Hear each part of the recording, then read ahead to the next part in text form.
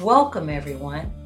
I am your host, Dr. Felicia J. Lindsay, founder of AGR Book Club. Welcome to Deliciously Lit, the podcast where adventure, books, and cuisine collide. If this is your first time to our channel, or if you've been here before, say hello. I'm back. D Lit. Now, pour yourself a glass of your favorite beverage, settle in, and get ready for some deliciously lit fun. I'm Dr. Felicia J. Lindsay with Deliciously Lit today, and basically, I am talking to Dr. Tanisha Richmond of Richmond Foot and Ankle Clinic, a longtime friend and a fellow author. And we want to talk about her book and all her accomplishments, and let's figure out this road to success. Now, your book is The Weight of Success. Yes. How did you even get into this anthology? Look at her, The Way to Success. How did you even get into it? I knew a local author that I had followed, and actually she invited me to be part of the book. She just invited me to be one of the authors in the book with her on the anthology. Now, what made you even want to be a part of it, contribute to the body of work? What made you? Um, I just wanted to be an author. It's such something I wanted to do. I still want to write my actual autobiography. I just have to sit down and do it or get me a ghostwriter to help me write it. It's just a time issue. Yes, I think a ghostwriter would be excellent because you don't have the time. You're running a full-time practice. Now, Yes. a little bit about you. You did go to school at Talladega College, Yes. right? Now, tell me a little bit about that. Was it an HBCU? What kind of school was it? Talladega is a HBCU in Talladega, Alabama, home of the Talladega 500 All right, all right. in the woods of Alabama. I think when I went there, it was like 1,300 students. I was a biology major, so our class size might have been 20. So I remember I got sick as a freshman with my asthma and missed class. They called my mom in Louisiana. So yeah, it was a very close knit community of professors, and they really kept an eye on you. Well, being a part of that community, being able to be in this anthology and tell people about what you're doing and your path to success, it just basically paint a positive light for HBCUs to have more people that's contributing once they get out. Now, I have another question.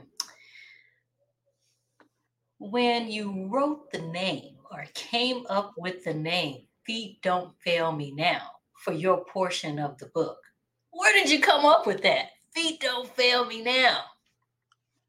Uh, well, it's our journey. We've been on a journey being physicians. That's a lifelong journey. And you do need your feet. You need everything not to fail you. I mean, I equate going to medical school as a marathon. It wasn't a sprint. Yeah. A lot of people were intelligent, but they couldn't run a marathon. They were only sprinters. So it's just it's just a long term learning process, living process, and it just took a lot of dedication. So that's why I say feet don't fail me now. We were running for 6 years. Right. A little bit of background. Basically, you had to have that 4-year degree, got your Yes, bachelor's of science, and then you went to podiatry school, which is yes, another 4-year school. And then you did a 3-year residency. So, no, feet don't fail me. You got to keep moving through that. yes, yes, yes. Now, with all that in place, you had to have an awesome work ethic. Yes. Where or who do you contribute your work ethic to? My parents, my grandparents. I'm a I'm third generation educated. My both of my grandmothers were elementary school teachers. My grandfather was a mortician, and he owned his own funeral home as well as about 100 rental properties. So I grew up around him and watching him run his business. And I used to always think he was mean, but now I'm worse in my own business.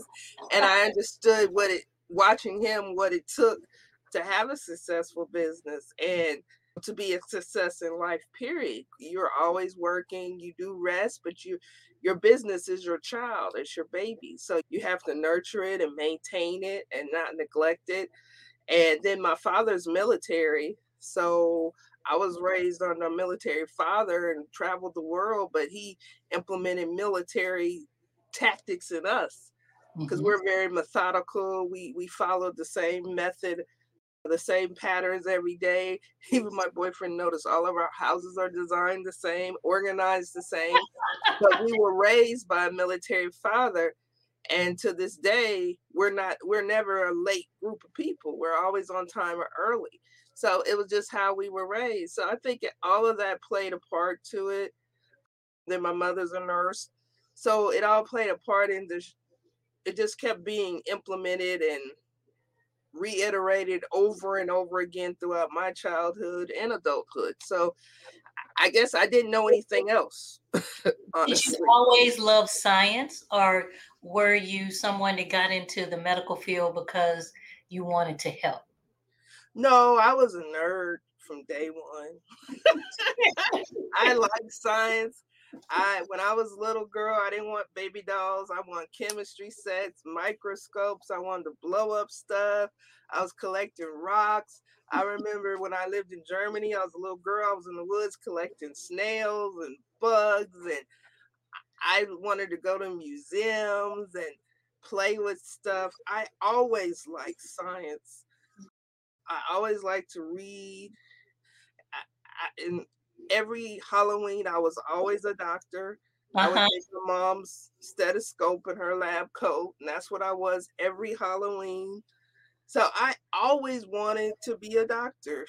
I just didn't know what kind, but Mhm. since I was a little girl, I wanted to be a doctor. Now, do you feel that all your travels contributed to your success? Did it contribute to how you correspond with people now? Oh yeah, yeah.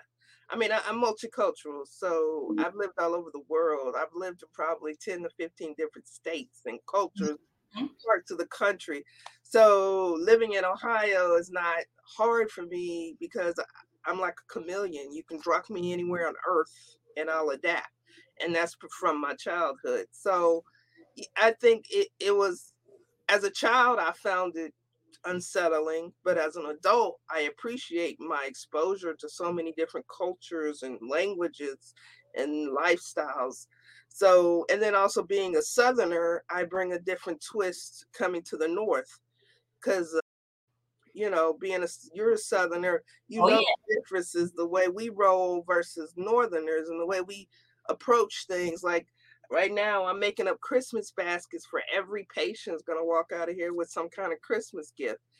And they would never think to do nothing like that. But I realize my patients pay my bills. They pay our bills. And we need to take care of our patients and make sure they have a good Christmas because they're helping me to have a good Christmas. That's right. So it's just a different approach. I guess my healthcare is different because also I'm a diabetic myself. I was diagnosed in medical school, second semester. So Mhm. my entire journey of being in healthcare, I've been a diabetic. So that's a different aspect of it. So we have different kind of conversations than other doctors could have. We have very realistic, blunt conversations because they can't BS me with their stories of how they can't control their sugars. And I can control mine. Why can't you control yours? And we Yes. have honest conversations about that. Now, firsthand, I know that starting a practice is not a sprint, it is a marathon, and it's very hard. Yes. How do you feel what you have went through and has contributed to your success of your practice and the success of being able to start your own podcast? Well, I would have to say you have to surround yourself with successful people. And only successful people. You can't listen to Boo Boo and Bebe for advice. You have to listen to millionaires and people you aspire to be. Mhm. So I've been part of practice management since I was in residency, going to their conferences. I was part of the practice management group, top practices. I'm still part of another practice management group. Mhm. Um, but you have to be around the best, and then you have to reach their level. And basically, they give you the blueprint. You Yeah. just have to follow it. And a lot of people aren't willing to follow it. Like, just like I said, I've given every patient a gift. A lot of Uh-huh. people aren't going to do that. They don't think it's worth it, but they don't understand that that gift may cost me 50 cents a patient, but that may make me a couple $1,000 because that patient's going to tell everybody they know that their foot doctor gave them a Christmas present. That's And true. that's marketing in itself. But a lot of people don't think like that. They don't think, oh, let me do something. And so that's what I've learned is you have to listen and follow the best. Like I'm reading books from Elon Musk book list, Bill Gates book list, Amazon's book list. I need to go back and read Apple's biography, the founder of Apple, because if you want to be the best, you have to learn from the best. That's true. Now, my next question is, I saw in the chapter that you contributed that you talked about marketing, that you talked about budgeting and investing in personal development. You kind of hit on that when you were talking about your book list and reading all the books from Amazon and Elon Musk. What are other things that people need to look at when starting a business? It's a lot. I say one of my pastors would always say, "The Lord gonna bless you with a business." I said, "He need to bless you with an accountant, an attorney.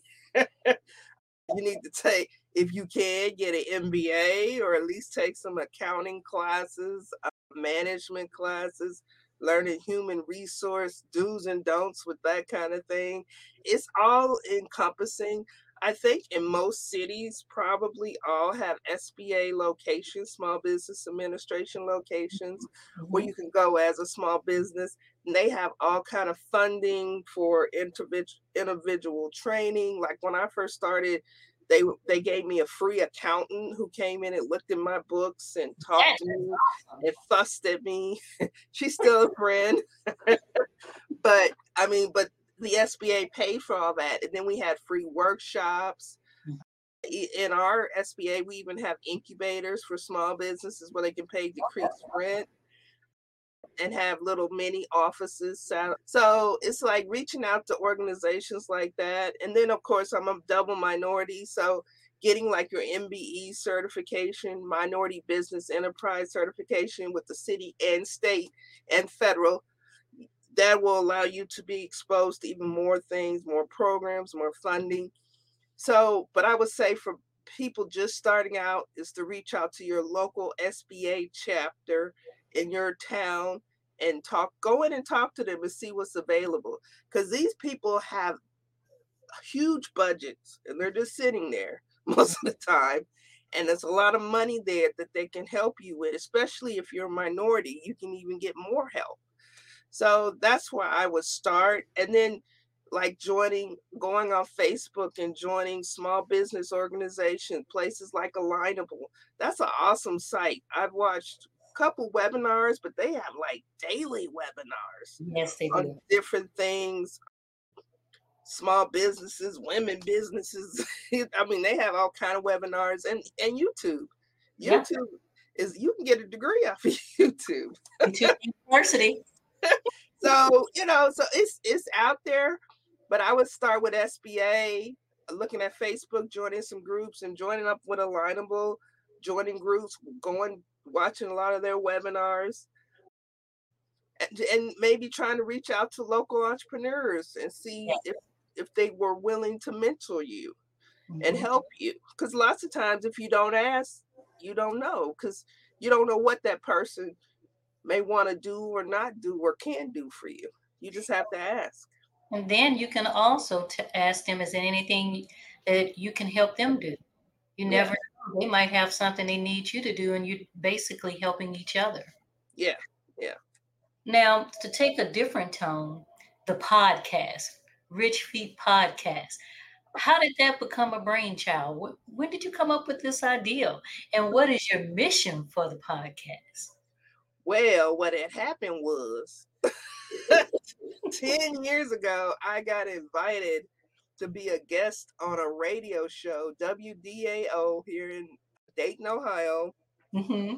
And I was a co-guest, and then I stayed on with him maybe a year or two, and something happened. They fell out, and then the radio show became just mine, Footsteps to Life. And I always wanted a podcast. Mm-hmm. Um, and then Valerie Coleman, who actually wrote this book, Mm-hmm. connected me with a gentleman who produces podcasts. So actually, I interviewed with him, and he suggested he had let me know that he can manage podcasts for me. So Mm-hmm. then that's how I created Rich Feet Podcast. It's a recording of every radio show that I do once a month live here in Dayton, Ohio at a radio station, WDAO. So that's how it came about. I just wanted everything to be taped so people could go back and listen at their own leisure because it's a lot of information. I'm on the radio for an hour. I have awesome guests like you. People look forward to you coming in, talking about the different books of the month, all the different people, types of experts. Of course, I talk about feet, but I try to integrate other specialties and topics to make it interesting. But that's the main reason why I created it, because I wanted it to be recorded and preserved. So someone's just bored, they can sit and listen to me talk about feet. But like you said, you have all other disciplines on there. So they learn about everything. It's Yeah, an all encompassing show. yeah. Now, I look at everything that I went through. I know you've looked at everything that you've went through. What can you say to get to the amount of success that you've reached that you had to sacrifice? Everything, everything. Well, I wouldn't say not How could having. you explain that to the how could you explain that to the youth or explain that to someone who's aspiring to get to where you are? How do you explain you're gonna have to sacrifice everything? Well, I call my practice Richie. She's 14. She's a when she's a teenager Oh, now. she's She a got an attitude. teenager. She's a spoiled brat. She gets whatever she wants. And I built her from an infant, from zero. I think I'm up to like 14,000 patients. Oh, that's Uh, awesome. so it's sacrificing everything. I mean, you know, you give it everything. You don't walk away. You walk away, but it's still on your mind. Like on the weekends, Mhm. if I'm in the store, I'm still shopping for stuff for the office. You know, I may see something, oh, I need that sticky notes. I need some staples. I need some paper. I need some ink. Or just like, when I get off with you, I'm got to go make up these Christmas bags for the patients. And we're making customized stockings and hats to give to the patients. So it never ends. Even when you're on vacation, you still think about your business. Yes. You step away, but it's still in the back of your mind. Okay, when I get back, I need to do this. Or you may see something on your vacation. Ooh, that's a good idea Yeah. for my business. That's something maybe I should try. But you have to keep growing your business. You have to keep learning your business. Like I did go for an MBA a couple years ago, and that was the best thing I ever could have done because I had to understand business. Mm-hmm. Medical school doesn't teach us the business side. They teach us the clinical side, but they don't teach us how to run a day-to-day business and all the intricacies of running a business and being successful in business and not feeling guilty about making income and profit and enjoying the fruits of your labor. So, that's a whole evolution in itself. But I would say I sacrificed it all. I mean, I'm 1,000 miles away from my family because I was given an opportunity that I did not turn down. That's true. And I have to fly in now to see my family and my parents and brothers and sisters, but it's a sacrifice I make because I have a successful business here. So it's just, I think they have to truly understand that you may work and pay your employees and not pay yourself. That's true. That you can go work every day and be broke. You're not going to make the money you want to make overnight. You have to grind. Yes. I'm at 14 years in. I'm comfortable now, but that's 14 years in. I wasn't comfortable when I first started. I was struggling. Yes. So, but I think they have to understand you have to crawl, then you can walk, and then you can run. But that is the process. You don't jump. You have to go through the stages of evolving in your business. I think the biggest thing that you have given people in this section of the anthology is you're telling them about marketing, budgeting, you're telling them to invest in themselves, you're telling them to get an attorney, you're telling them about the sacrifices that they will have to make. If you really want to learn how to get your business up and going, how to start your practice or start a business in general, you need to grab that book. Put it up again, Dr. Richmond. You need to grab that book, The Weight of Success.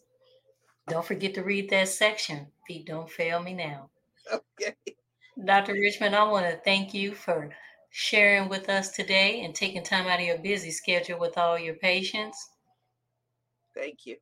All right. Thank you for being a part of Deliciously Lit. But since we are a show that talk about food and literature, you do have to give us your favorite dish and pair it with something delicious to drink. Let me know. I'm listening.